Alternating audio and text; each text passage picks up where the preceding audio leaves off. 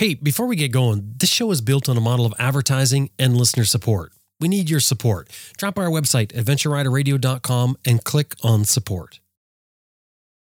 Getting your adventure motorcycle, over a log can be a daunting exercise, but learning how to do it can open up a whole new world for you. It's not only the satisfaction of being able to keep going, where many will either have to turn around or maybe heave and grunt and wrestle that big bike up and over the log, sometimes getting hung up with their rear wheel spinning against the log. That's a common scenario. It's not just avoiding that scenario. It's like all the other skills we learn to master when it comes to riding motorcycles. They apply to many other situations that we ride in. Each new skill you learn makes you a more confident and capable rider in everyday riding. So today on our exclusive Rider Skills program, we have Chris Birch, world famous for what he does with adventure bikes, to teach us how to get our heavy adventure motorcycles over a log and do it looking like a pro. And it's all going to be broken down into 3 easy steps. I'm Jim Martin. This is Adventure Rider Radio. Stay with us. We got a good one for you.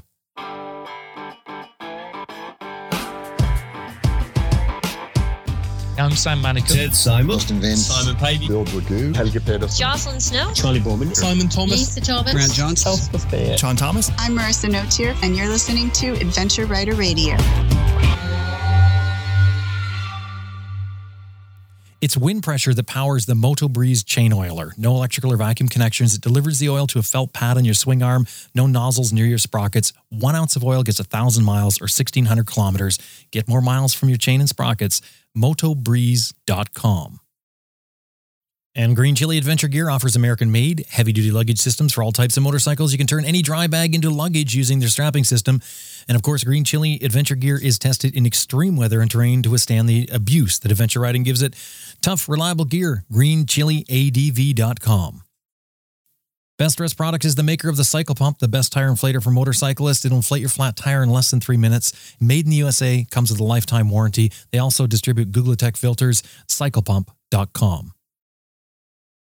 Rider Skills is an exclusive program we developed here at Adventure Rider Radio, designed to give you the tools that can improve your riding skills both on and off-road. Now, of course, these segments are not meant to be a substitute for professional training. These are ideas and concepts that, should you choose to try, you're doing so at your own risk. One of the first things you're going to hear us talk about is lofting the front wheel, a wheelie of sorts. Now, I know many riders hold fast to the misconception that, well, some riders just can't do a wheelie. Chris Birch says that he can teach just about any rider to do it in about a day. And he's going to talk us through that here today.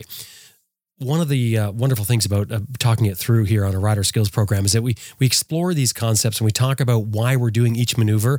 And I ask questions and try and go through and thoroughly explain each step so we get the concepts in our mind. Then all you have to do is head out there and practice what you've learned.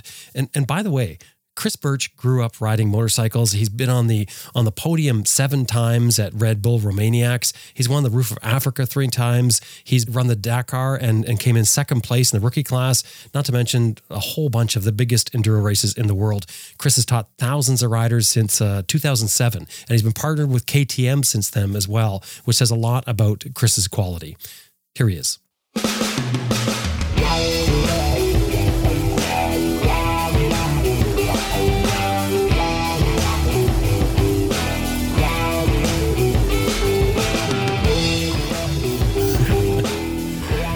Ready to go? Yeah, for sure. Chris, welcome back. Thanks. It's great to be back here. You're getting ready to head off somewhere tomorrow, aren't you? Like we're talking right on the 11th hour sort of thing before you get on your bike and ride. Yeah, I kind of feel like I'm always getting ready to go somewhere. But yeah, the urgency is a bit more this time. Yeah, we're heading off for a 6-day motorbike trip starting first thing tomorrow morning. And I've not packed in any way or anything yet. So let's get this done so I can get on with it. So as soon as we're finished this, then you're packing, throwing all your gear together, and you're heading off. Yeah, I'll have to go through some old episodes. I'm sure you've done a What to Pack for Adventure Bike podcast, so I better catch up. Yeah, right. Well, with all this riding you're doing, when it comes to log crossing, you must have crossed just about every type of log that there is. I would say so. You know, my background is as a trials rider. I started off riding trials, so a lot of obstacle crossing, a log crossing in there, and then moved into enduros and hard enduros. And now with the adventure riding, there's a lot of forestry riding around my area. So we're always dealing with fallen logs and obstacles and also seeking it out to practice it because it's good fun. Well, let's begin with this challenge. What is it about crossing logs with a motorcycle that's challenging? And what additional challenges maybe does the adventure motorcycle bring to the experience? Yeah, for a lot of guys, a fallen tree, a decent-sized log, it is quite a big obstacle. There's a lot of physics involved. There's a lot of potential bashy-crashy involved. Getting stuck, beached on top of it, that's not much fun on a big bike. And the big adventure bikes, they definitely do make it more challenging. It's a big bike to kind of create that lift. And if you get the technique wrong, the ramifications of it can be a lot greater on the big bike. When things go wrong, it's a lot harder to save it.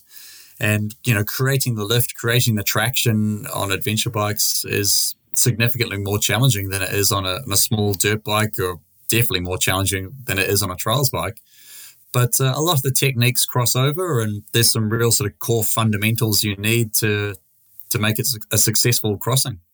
It doesn't have to actually be a big log, does it? Any sized log creates a bit of an obstacle. Yeah, especially if it's a bit greasy and slippery and not quite at a straight-on angle. Anyone that's encountered those will know you don't need a particularly big log. A stick will do the job just fine. Exactly, a greasy stick there. And if it's not straight across the pathway, in other words, you're not hitting it perpendicular at a 90-degree angle, then it becomes complicated. It's a different game for sure. How can we prepare our motorcycle for log crossings? That's a tricky one because you wouldn't really want to set your motorcycle up specifically for a log crossing. I mean, on a big adventure ride, what are you going to cross? Maybe 10 logs and you're going to do 30,000 corners. Mm-hmm. So I wouldn't specifically be setting my bike up too much for obstacle crossing. Definitely when you're trying to figure things out and learn the techniques, you want to make sure your bike is as light as possible. So you're getting rid of your panniers, ditching your tank bag, making life as easy as it possibly can be for you. And you definitely want to have some decent engine protection so that when it goes wrong and you end up sumping out on the obstacle, you're not crushing your exhaust or doing any machine damage like that. Some good handguards could be a nice idea. Chances are you might be falling over and tipping over a few times, so you don't want to be tearing up your levers doing that. And yeah, just I think a good, well-prepared adventure bike that's set up nice and light, but not too many bags on it is a great starting point. So we don't have to do anything in particular for this. Like you're saying, that's standard protection you would say that anybody should have on any adventure bike. If you're actually, it depends on your definition of adventure. Well, we're talking about people who ride them. Yeah, for guys that actually do it properly and aren't afraid of a scratch, then yeah, handguards and a decent skid plate are mandatory, really. Now, you have a whole course set up on log crossing. How do you approach this? Yeah, so in our Say No to Slow Adventure and Enduro series, we actually, in the Enduro series, we have 2 complete separate episodes set specifically for crossing obstacles. And the first one, and what I'd like to talk through first, is the obstacle fundamentals. So in my mind, there's many, many different techniques that we can use for crossing obstacles. So let's say logs, just to simplify it. You've got your log roll, your single blip, your double blip, your splat, your wheelie slack, your stuff, your pivot, all these different techniques. But they all start and finish the same way. So a great way to approach this problem of learning to cross obstacles is to practice the key fundamentals. So the start of all the different techniques, the end of all the different techniques are the same. So we practice those individually and safely so we have those tools ready to deploy. And then we start working out some of the different middles. So if you think of it like a story, we practice the first chapter, we practice the last chapter, and then we figure out the bits in the middle. Okay, I like this. So those fundamentals that you said, and I love that word because it really gets it through your head why you're learning it this way. The fundamentals that you're going to talk about right now, that has nothing to do then with the size of the log, the angle of the log, how high it is off the ground, that sort of thing. It has nothing to do with that then. No, it doesn't. So that's will influence which of the middle chapters you use. Okay. But the first chapter and the last chapter are always the same, whether it's 2 inches or 3 feet. So, okay, where do we start with the basics? So our core fundamentals is the basic clutch pop wheelie. The first is our first one. So that's so wait a second. You're going to teach us how to do a wheelie? That's the first thing we have to learn? This sounds so stressful. You said basics. Okay. Okay. The reason we teach this, and you're right, doing a basic wheelie is not basic. It's not that easy. But the journey you go on trying to learn that is really, really important. As we're trying to learn this, we're learning to compress our suspension, load up our tire, and create a burst of acceleration through the clutch. So even if you can't actually do the wheelie, just the journey you go on trying to learn how to do that is really, really beneficial to all sorts of riding, but definitely specifically for these obstacle sort of stuff, because we're learning to use the clutch to create a burst of power, a burst of acceleration, and we're learning to use our body weight to compress the suspension to create lift, and super important on adventure bikes, to jam and compress the tire, load the tire down to the ground to create the traction. Because the worst case scenario, and I'm sure people have experienced this before, is you come up to the obstacle, you give it a big burst of power, and the thing just wheel spins, and you accelerate into the obstacle and go over the front. And go down. Yeah. So even if you can't do a wheelie, the process of being able to at least lighten the front and learning that clutch control, throttle control, timing, balance, and movement that journey creates is hugely, hugely beneficial. So we're learning to unweight the front wheel. We're aiming for the stars. The stars is being able to loft that front wheel and do a decent wheelie. If we can't do that, we can still learn how to cross logs. Absolutely. Okay. Absolutely. Up to anything up to about the height of your front axle, you don't actually have to be able to do a wheelie. You still want to lift some weight off it though, right?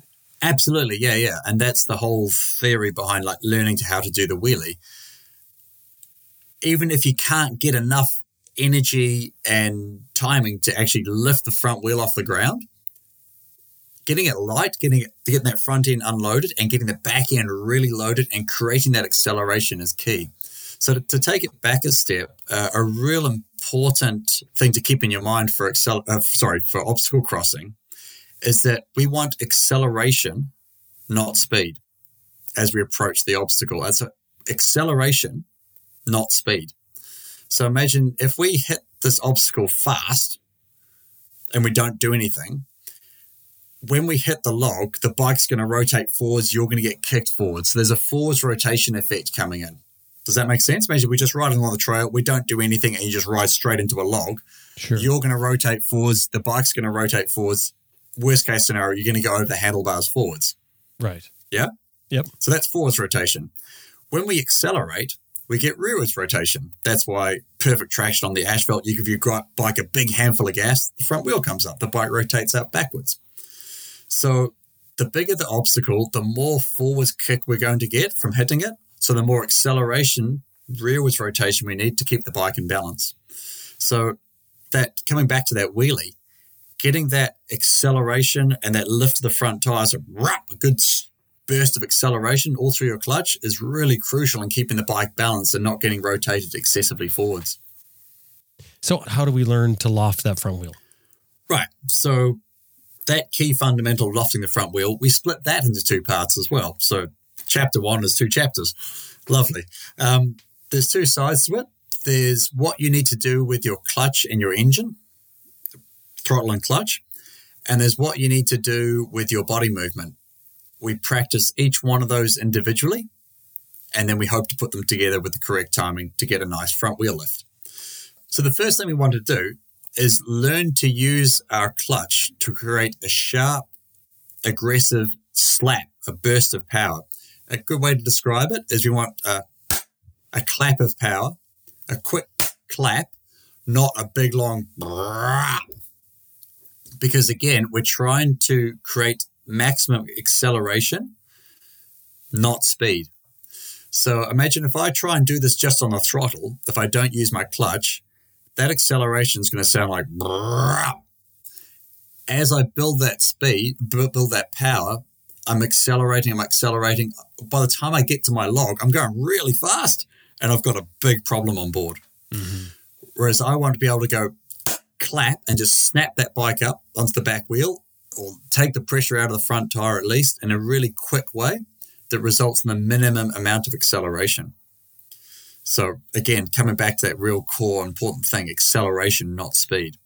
So what we're doing, great way to practice this, starting off, sitting down, nice and on balance, cruising along in first gear, pull your clutch in, build up a bit of engine RPM, so burp, and then feeding in the clutch and rolling on the throttle at the same time, rap, to create a burst of acceleration. And then straight away, once the clutch is completely engaged, clutch comes straight back in again to control it. So your clutch comes all the way out, but only for about half a second, and then straight back in again to control it. So you're basically just trying to create a really short, sharp, momentary burst of acceleration through your clutch. Now, when you're saying that you're sort of dumping the clutch, I guess you could say, you're saying increase the throttle as you're doing it, or rev it up, dump the clutch, pull it back in? So I'm rolling the throttle in as I'm winding the clutch out. So the throttle is rolling on as the clutch is coming out. Once the clutch is out, clutch comes back in again, throttle rolls off. So it's rap that we're trying to create. Does that make any sense? No, that makes perfect sense. So you're trying this just anywhere, just like in a field sort of thing? Yeah. So it looks like you're just trying to do skids. So a good way to describe it is imagine you're riding over a cow pat and you're trying to squirt the cow pat at your friend that's behind you. And just try and squirt that cow pat out. Imagine you're trying to spray your mate with cow pat. Yeah. Cool. So we do that sitting down because for a lot of guys, they've never really used their clutch in this way, and it can be a bit scary to get used to. So sitting down, it gives you much more balance in the situation. You're not going to get left behind. You're more sort of connected to the bike at that point. Once that becomes boring, so no longer scary in any way, you want to practice that same thing but standing up. So up on your foot pegs, in your correct standing position, and getting used to that spike of power through the clutch, again, trying to spray the cow plop out the back. And the reason we're standing up is because you're going to tell us we have to stand when we do log crossings? Mate, if it's a decent-sized log, you do not want to be sitting down for it. You need that suspension in your legs, and also you need to be able to create that compression by loading down through your legs. There's lots of stuff you can do on an adventure bike sitting down, and I think a lot of people get caught in this "you must stand up" mentality. Well, that's why I said it, yeah, because I know that you have that. Yeah, this is definitely one time where there's no arguing. You need to be up on the pegs. Okay, so what's the next step? Is that the full first one? No. So the next step is you're up on the pegs, practicing that until that's boring. But not a thing anymore. Totally over it. Yep, I have got this. I don't need to think about this. I'm thinking about what I'm going to have for lunch. Not that level of understanding. Cool? Mm-hmm. From there, we need to practice the body movement side of it. So that's learning to use your legs and your body weight to compress your suspension and load down into your tires. So a good way to think about it is we want to stomp onto our foot pegs. Imagine you're trying to stomp down into your foot pegs as hard as you possibly can.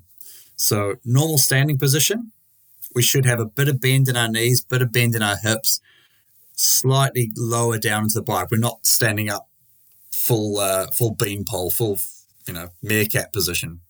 So we're in that slightly more crouched position.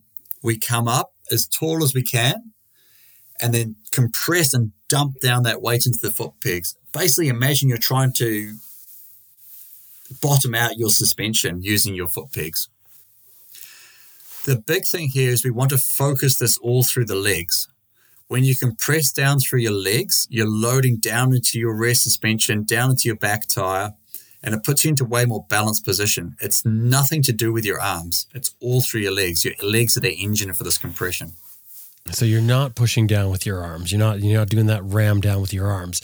This is all foot peg stuff. Yeah, it's all about the back end. And if you're compressing down through your foot pegs, your forks will compress a bit as well. If you focus on your arms, then you really won't get that compression to the rear, and that's where you're going to get that wheel spin, especially on the big adventure bikes. So we practice that. And again, we practice that until it's boring. Absolutely. Yep, got this, no dramas, not scary whatsoever.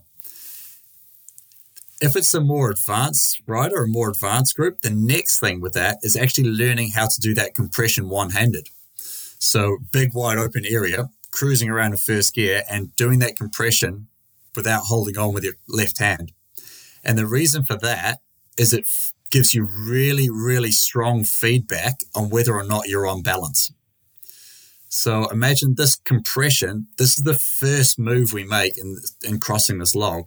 It's so important that that movement keeps us on balance and doesn't create instability, doesn't put you off balance. Imagine if the first thing we do puts us off balance and we've got a whole other sequence of events to get over this log, that unbalance is just going to escalate, and it's going to turn really ugly.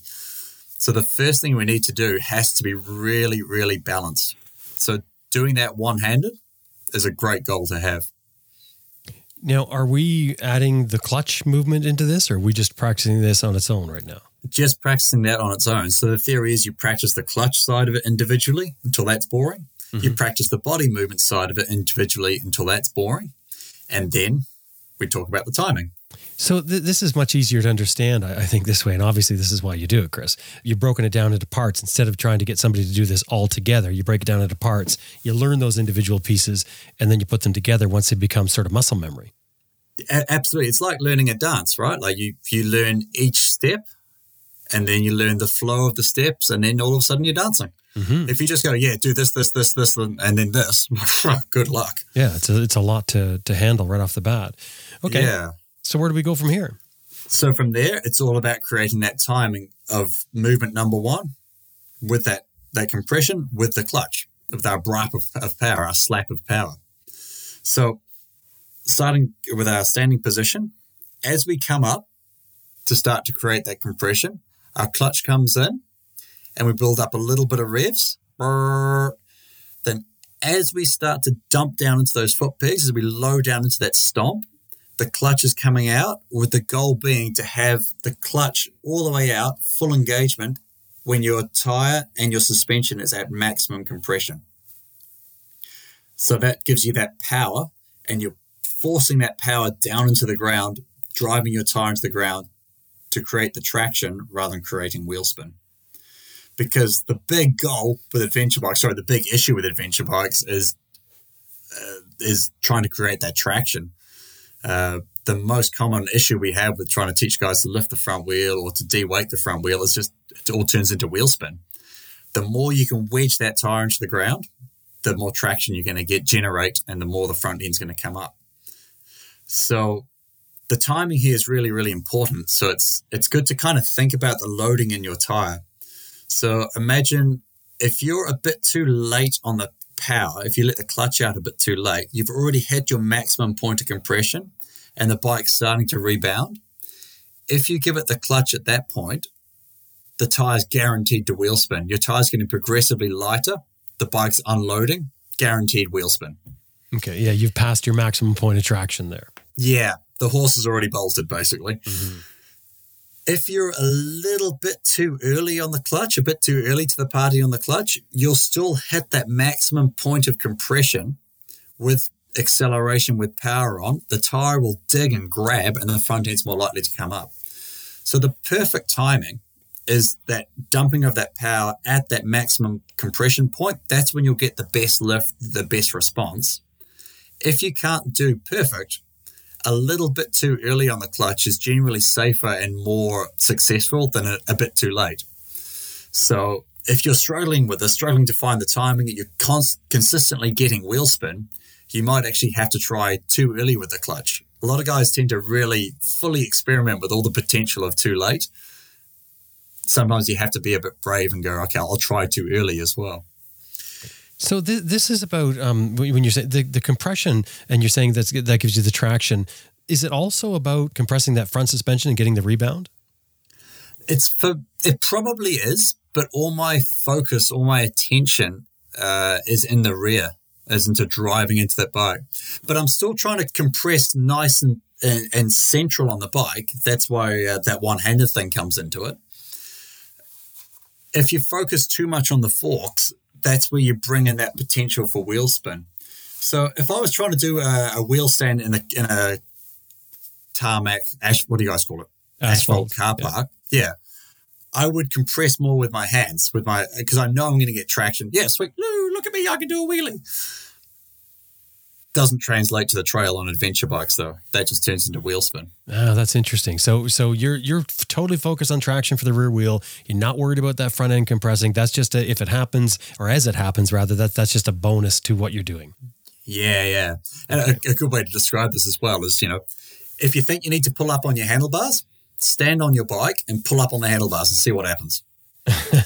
And so many times, but so many times, Chris, you hear this maneuver explained that way. You hear it as, I often hear use the front brake, load up that front suspension, Yep. and then pull back. It'll all work great in a car park. Mm-hmm. For me, it doesn't work on the trail. Okay. Yeah, and a good way to think about it as well, like muddy, slippery conditions, low traction situations. If the only way you know how to do a wheelie involves stabbing the front brake, good luck to you. Yeah. Because it's not going to happen, because you're going to be in slippery, like if you're on mud or something like that, you're not even going to get much out of that. Not much of a weight transfer. No, and the front's going to start to sledge. It's going to mess around on you. Imagine a muddy day, and the only way you know how to do a wheelie is to stab your front brake. No thanks. Not keen. So that's chapter 1 and 2 is basically what you were saying to begin with, the throttle clutch, then the body movement on the pegs, applying traction to that rear wheel. Yeah, a bit of safety stuff here as well. An important thing to remember here is we're only after that clap of power. So motorbikes will not go over backwards with a clutch in. Can't happen. They will not roost off out of control across the paddock and crash into a tree with the clutch in. All those wonderful YouTube videos you see of guys getting left behind, whiskey throttling across the paddock, that doesn't happen with the clutch in. So your clutch comes out, your clutch comes straight back in again to control it. So it's that snap engagement and back again. Yeah, and that's a really important skill set to bring in, is creating that snap, that burst of power. And when we get familiar with that, you can use that in all sorts of situations on the trail. This is way more beneficial than just obstacle crossing and just trying to do wheelies. It's a really good skill builder. A lot of guys aren't familiar with using that clutch to create that snap of power. And that's how we create lift. That's how we unweight our bike. It's how we get the bike to be light on its tires. It's a real core move. And that's another reason why you don't want to be yanking on the handlebars, because that makes the whole clutch maneuver that much more difficult. Absolutely, yeah. At no point during this discussion did we talk about wrenching on the handlebars. Okay, so we're not pulling on the handlebars with this. Okay. That's the first part. We're going to skip the middle part now, and now we're going to go to the end. Okay. Yeah.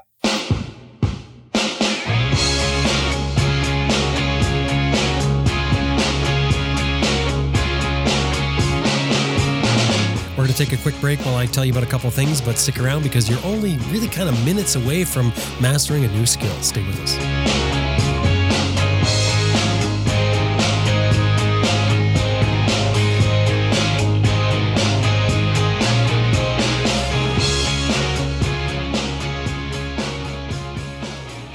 Well, when the temperature drops, let's face it, on a motorcycle, well, just about any time, your hands and feet are usually the first things to get cold, especially if you're eating up some miles and your feet are sitting out there and your foot pegs exposed to the wind and the rain and whatever else comes at you.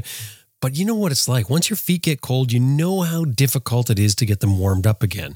Your hands, not so bad, but your feet, you can stop, you can warm them up, or you think you've got a little bit warm, shove them back in your boots, and next thing you know, they're cold again. And uncomfortable feet, well, it just kind of ruins the ride and really shortens your enthusiasm for the day's fun. Now, I'll tell you what I've learned by spending my entire life really doing outdoors things and experimenting with all kinds of clothing and different things to try and stay warm and keep me out in environments or in conditions in the environment that you don't really want to be out in normally. Socks are very difficult to get that really keep your feet warm. And I couldn't really find any that really blew me away. I mean, just sort of got used to dealing with that problem. That is until I got Pearlie's possum socks sent to me. They seemed thick and fluffy, which they were, but man, are they warm. These are fantastic socks. They wick away moisture. They're made with possum fur and merino wool. And they've got a special blend there. And they're also made just for motorcyclists. These are designed for us motorcyclists. There's different sizes you can get. I like the really tall ones because they fill my boot completely. But when they get damp, They're still warm. They wick away moisture. They don't stink. You can ride in these things forever. Don't do it. They don't stink because of the materials they're made of, these natural fibers. Absolutely amazing socks. These are the best cold weather socks I have ever come across. I find them amazing. And when the cold weather starts, I am using them all the time. I even wear them in my boots in the summertime. They wick away that moisture. So I find they work quite well in the summertime. That's going to be up to you, of course. PearliesPossumSocks.com is a website. Drop by, have a look. Anytime you're dealing with them, throw in there that you heard them here on Adventure Rider Radio. PearliesPossumSocks.com. Oh, and by the way, I made them the official sock of Adventure Rider Radio. Not something we normally do, but I got so excited about them. And I'm thinking socks. I can't believe I'm so excited about socks. But anyway, the official sock. PearliesPossumSocks.com. Did you realize that larger foot pegs disperses your weight and actually makes your ride more comfortable? A wider peg also gives you more leverage when you're using your foot pegs to control your motorcycle, which we do a lot. But changing your foot peg can also change the relationship between your foot and your brake and your shifter, which is why you should get pegs that are specifically designed for the bike that you ride by people who know how to do it. IMS Products has been making parts for motorcycles since 1976. They know how to make foot pegs. And when they design any part, they put all those years of experience into producing that part. If you just look at the off-road racing circuit, you'll see how many riders, almost all the riders, seem to have IMS logos on their bikes. IMS Products makes a full line of adventure motorcycle foot pegs, all made of CAS-certified 17.4 stainless steel, all properly designed for the ergonomics of your motorcycle in particular, all built in the USA, and they all have a lifetime warranty. The website is imsproducts.com. Anytime you're dealing with them, throw in there that you heard them here on Adventure Rider Radio. imsproducts.com. RoadDogPub.com is your gateway to motorcycle adventure travel books.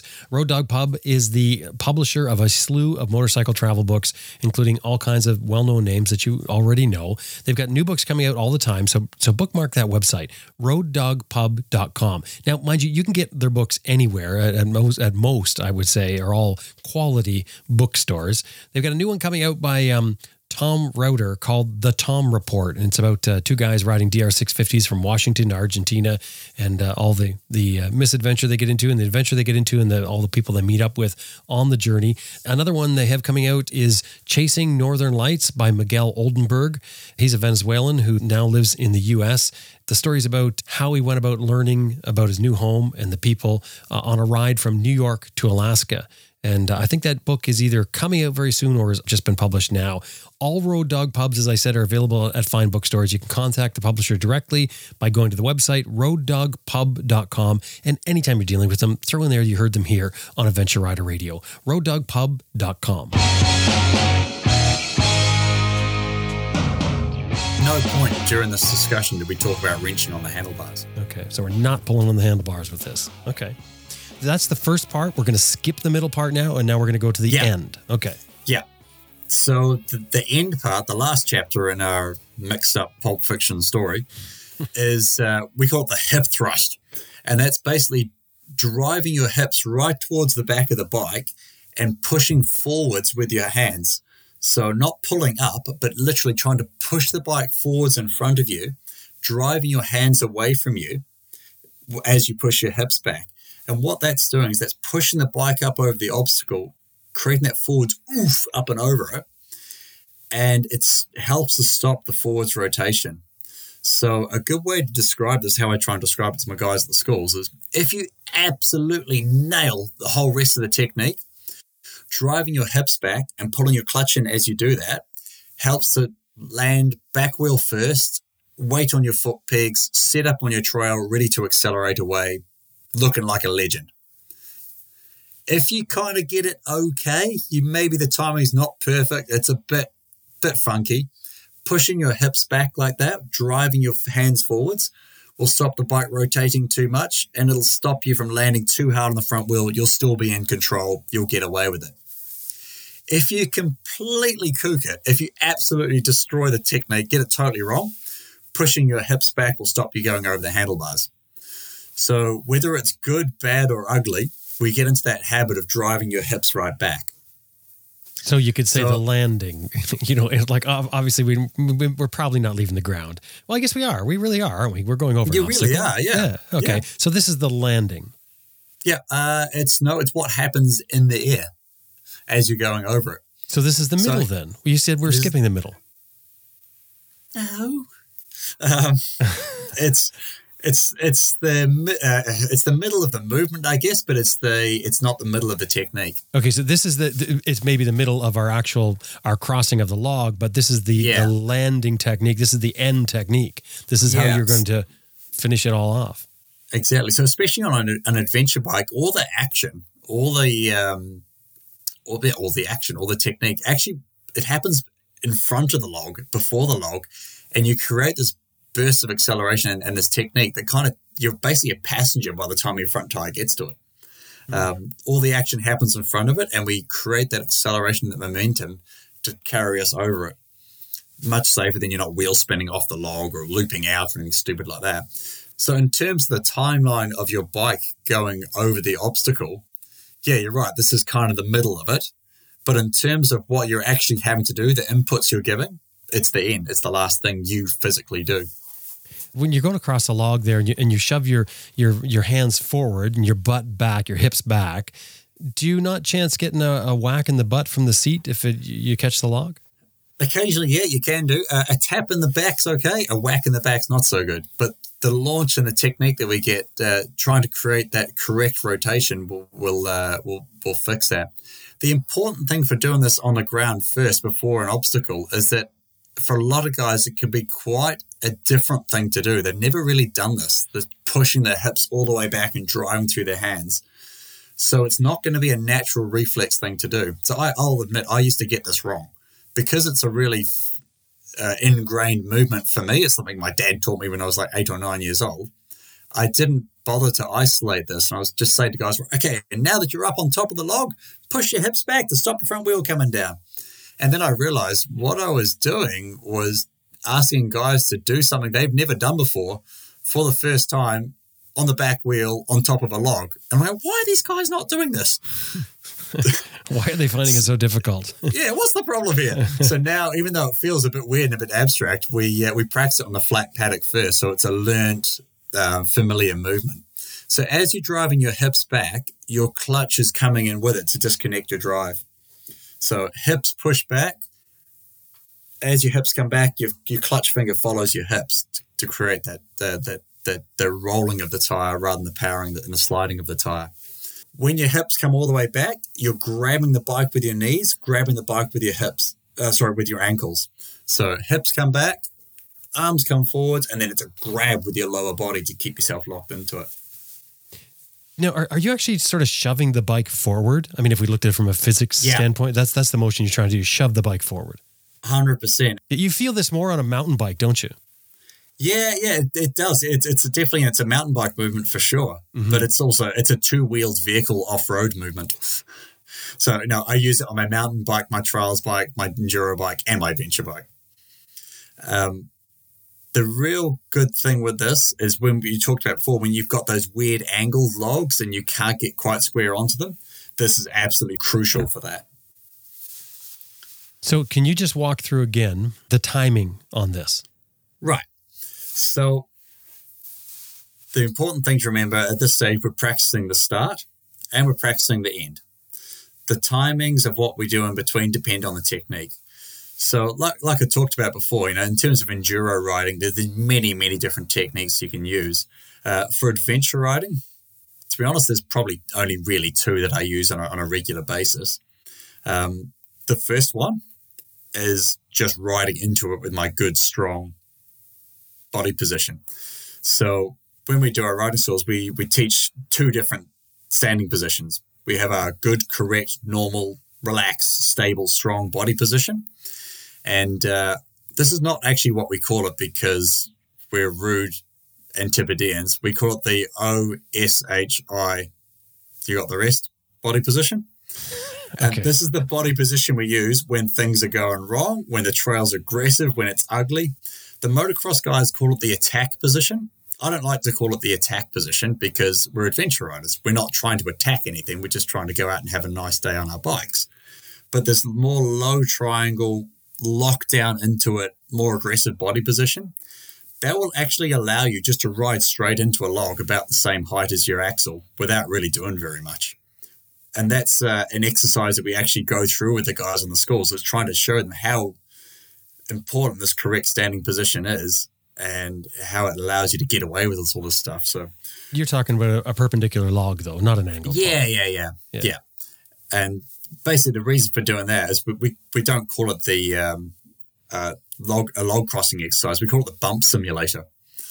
So I get the guys literally riding into a big strainer fence post that I've got secured into the paddock. I'm like, just ride into it. Don't do anything other than use this correct body position that we teach, and the bike just goes straight over it, and it's no dramas whatsoever.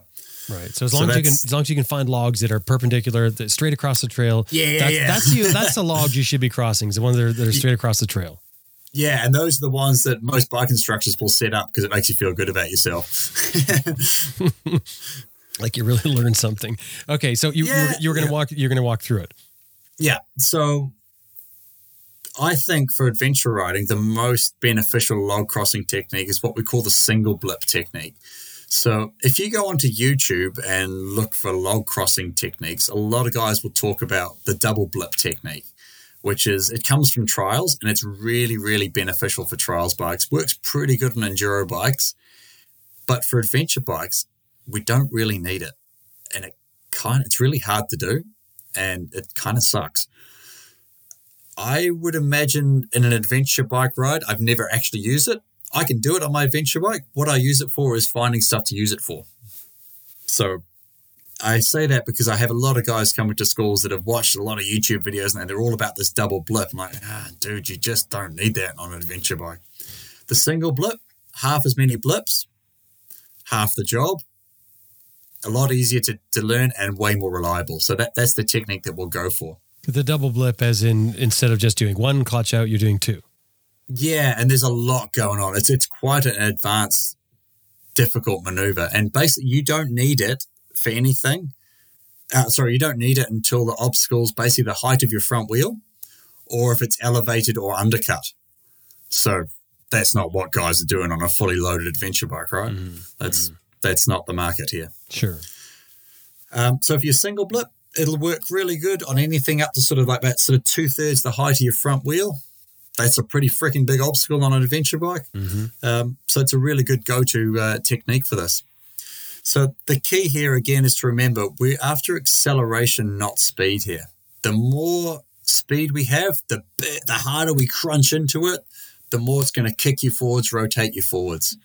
So the bigger the obstacle, the bigger your log, the slower you need to be going in front of it to create that potential for acceleration without having too much speed. So if you think of like your World Trials Championship guys, you know, those guys that do incredible things on the bikes with no seats. Yeah. If you gave them like a 2-meter rock step and infinite run up, all the run up in the world, they would still just about stop in front of that obstacle and then launch it up that obstacle onto it with virtually from a standstill. It's not to be clever. It's the only way to do it. So the bigger the obstacle, the slower you need to be going in front of it to create that potential for acceleration. The acceleration creates the lift without having too much resulting speed. Cool? Got it. Now, you were going to go through the timing. So just go through that timing then. Yeah. So for the single blip, what we're trying to do is lift the front tire to tap the front tire into the obstacle about 2/3 the height, 2/3 the way up the log. We're not trying to wheelie and clear the front end. We're trying to use that front wheel hitting into the obstacle to help generate further lift to send the bike up and over. Essentially what it does is it turns a forwards impact into a ramp. It ramps the front end of the bike up, clears your bash plate, and makes it significantly easier to clear the obstacle. So using the front wheel rather than just trying to wheelie over it's a really, really important thing.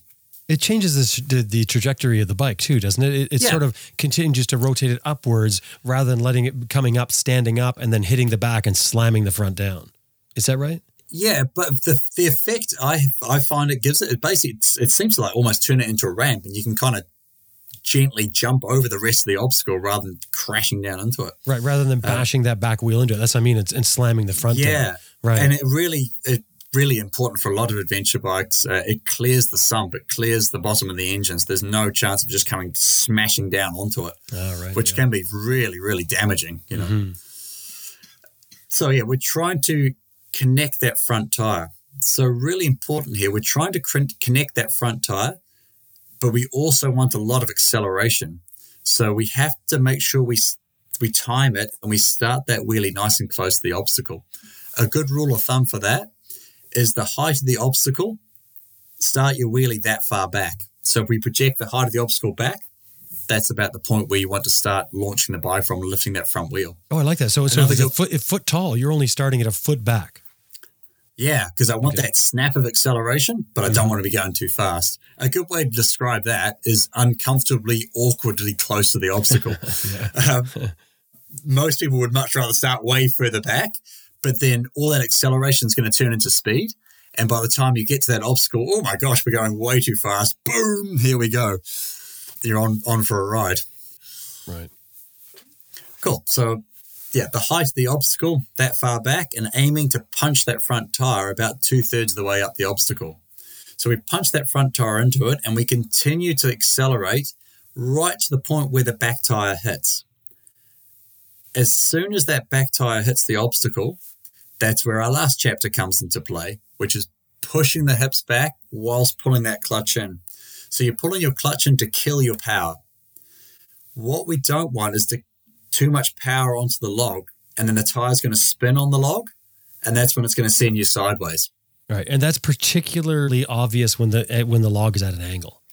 Exactly, yeah, you're onto it. So as soon as that back tire hits, that's our signal to kill the power through the clutch and push the bike up and over by driving your hips forwards in that previously practiced technique. Yeah, that's why I was asking you to walk through the timing, because the way you described that the first step was to do the throttle blip with the clutch dump and pull back in. And then you said about pulling the clutch back in at the end. And I wanted to make it clear that that's a different maneuver, that we've already done the one. We've blipped the clutch, and then we've let the clutch out again, cross the log. Once the rear tire gets up onto the log, we pulled the clutch in as the rear tire is rolling over the log. That's what I was doing. Yeah. Okay. Yeah, that makes sense. Yep. So it's a different maneuver, or a different part of the maneuver there. Yeah. And that all makes perfect sense, what you're saying. And I love the way you break it down. It really makes it so that you can get your head around what you're talking about. We talked about the logs being at different angles. Do you approach them differently? Do you approach a log that's on an angle differently than you do if it was straight across the trail, or sort of degrees of angle? Yeah, definitely. So when the logs are at an angle, it's a much greater challenge, and I'm still trying to utilize the same technique, but I double down on my efforts. So I try to compress my suspension even harder than I was before. I need to create maximum lift, so I hit that obstacle as lightly as possible. And the real key thing is, as soon as that back tire touches, the clutch has got to come in. So your bike's going to go sideways when there's a difference between ground speed and wheel speed. So as we know, if we're just riding down a paddock or down a grassy field, we pull our clutch in and stomp on our back brake and lock the back wheel, the bike starts to go sideways. It starts to flap around the place. Ground speed and wheel speed is different. Bike goes sideways. When we give it a great big handful, really aggressive acceleration, lots of wheel spin, bike goes sideways. If we have no wheel spin, it's really, really hard for a tire to go sideways.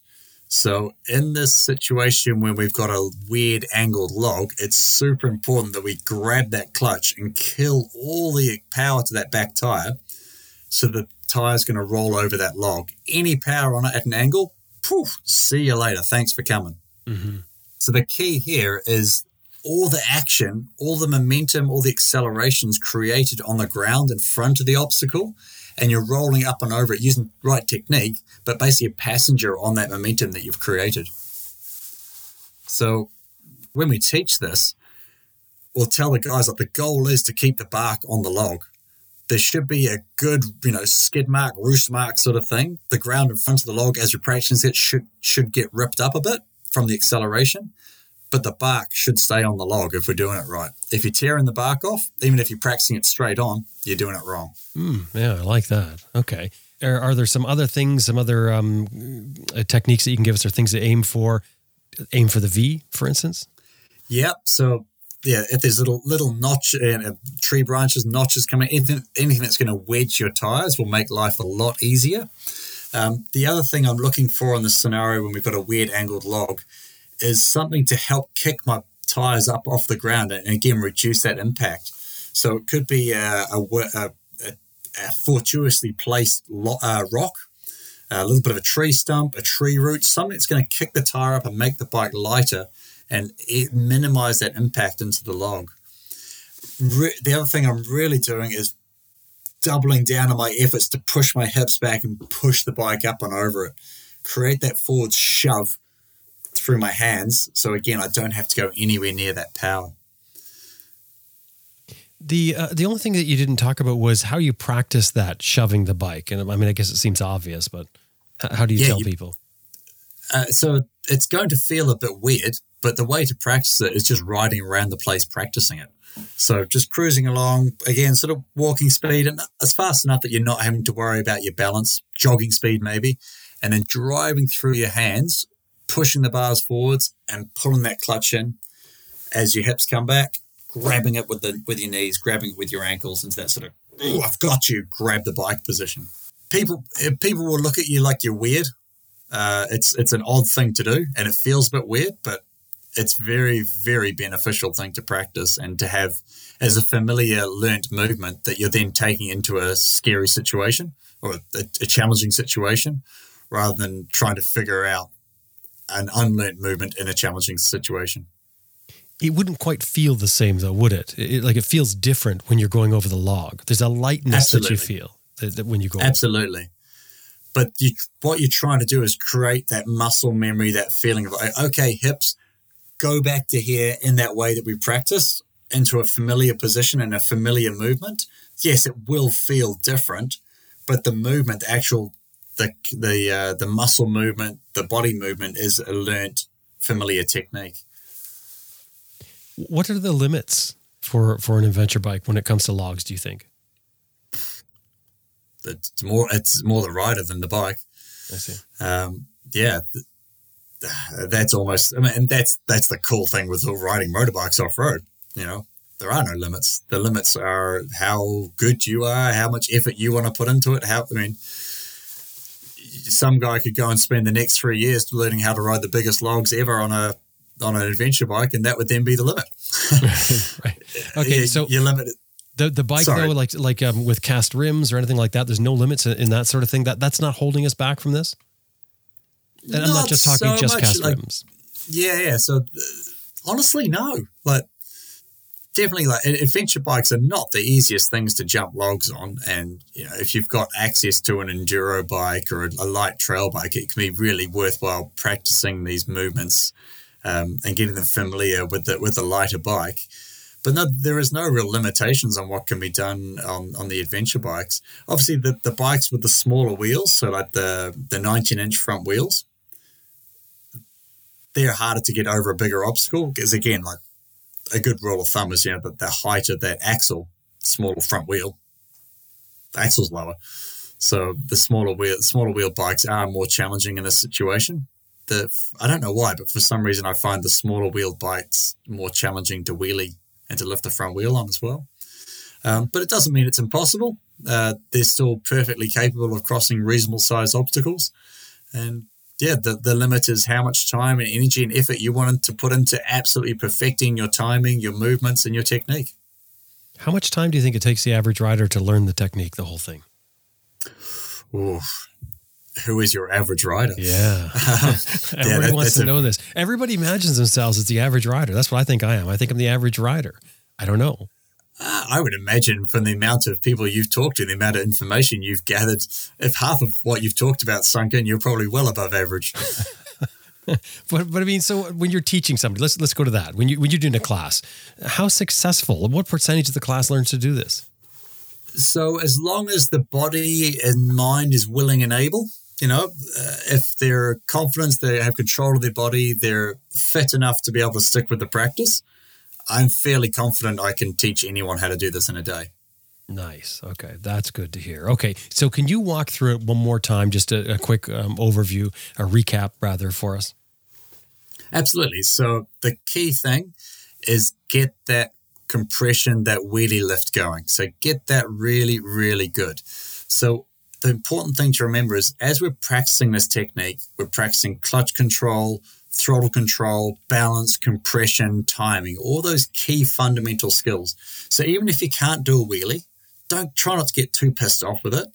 You're putting a whole bunch of background skills into place and training a lot of connections, a lot of body movement, really, really core fundamental skill. This is one of the skills that we go through when I do training with the New Zealand Special Forces guys. This is a key fundamental skill. Clutch control, throttle control, balance, timing.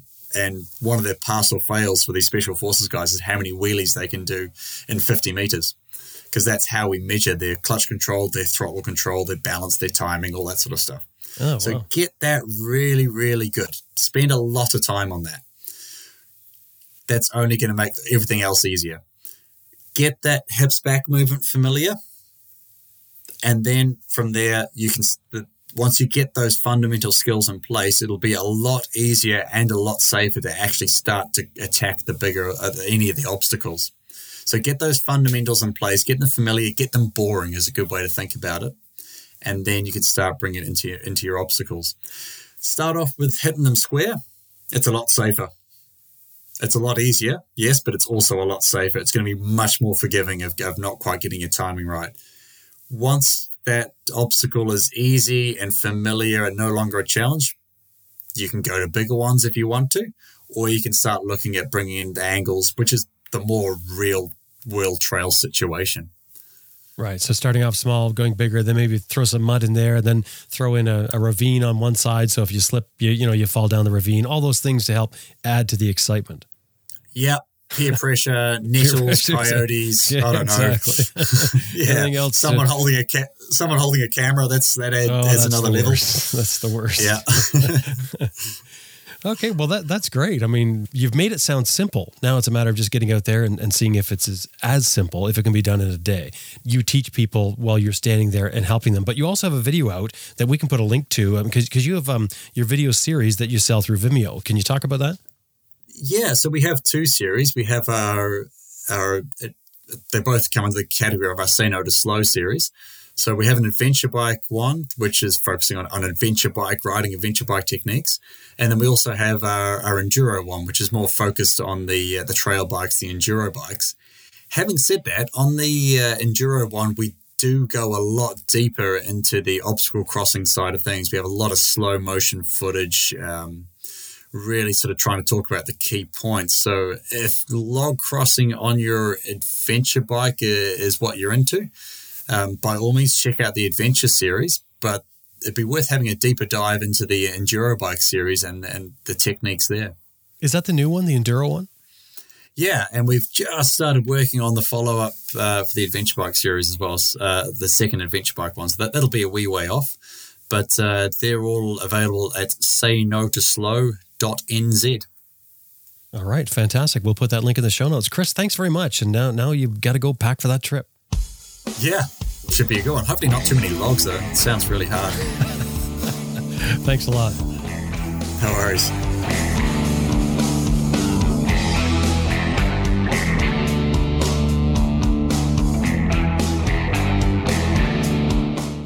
I was speaking with Chris Birch from his home in New Zealand. His website is chrisbirch.co.nz, the NZ obviously for New Zealand. We've got some photos depicting some of what we've discussed today with Chris. We also have the link to his video series that he sells through Vimeo. I've got the adventure bike series, by the way. I think it's very well done. So you can find all that in the show notes for this episode on our website at adventureriderradio.com.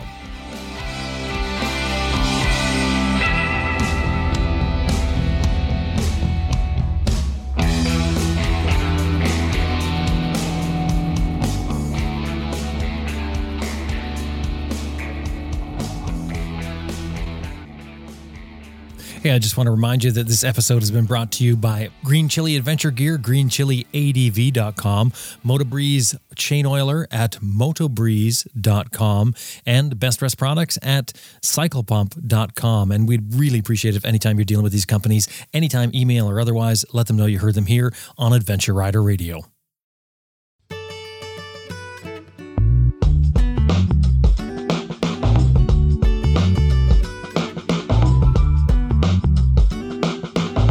Well, that about wraps up another episode of Adventure Rider Radio, and we sure hope you enjoyed listening to it as much as we did making it. Special thanks to our producer, Elizabeth Martin, and of course, you, the listener, thank you very much for being a part of this. Hey, if you got something out of this and you think that maybe you like the way that we do things, we'd really appreciate it if you'd share it with your friends or maybe even on social media. Let other people know about it. Another thing you could do is you could give us a 5-star rating on iTunes or wherever you find your podcast. That helps other people find the show, and we'd really appreciate that.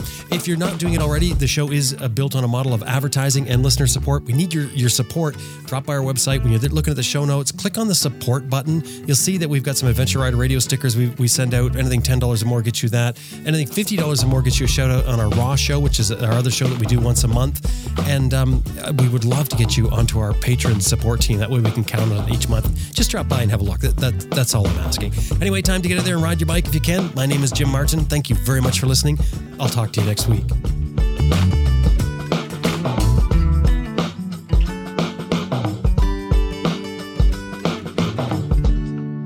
Hi, this is Charlie Borman, and you're listening to Adventure Rider Radio.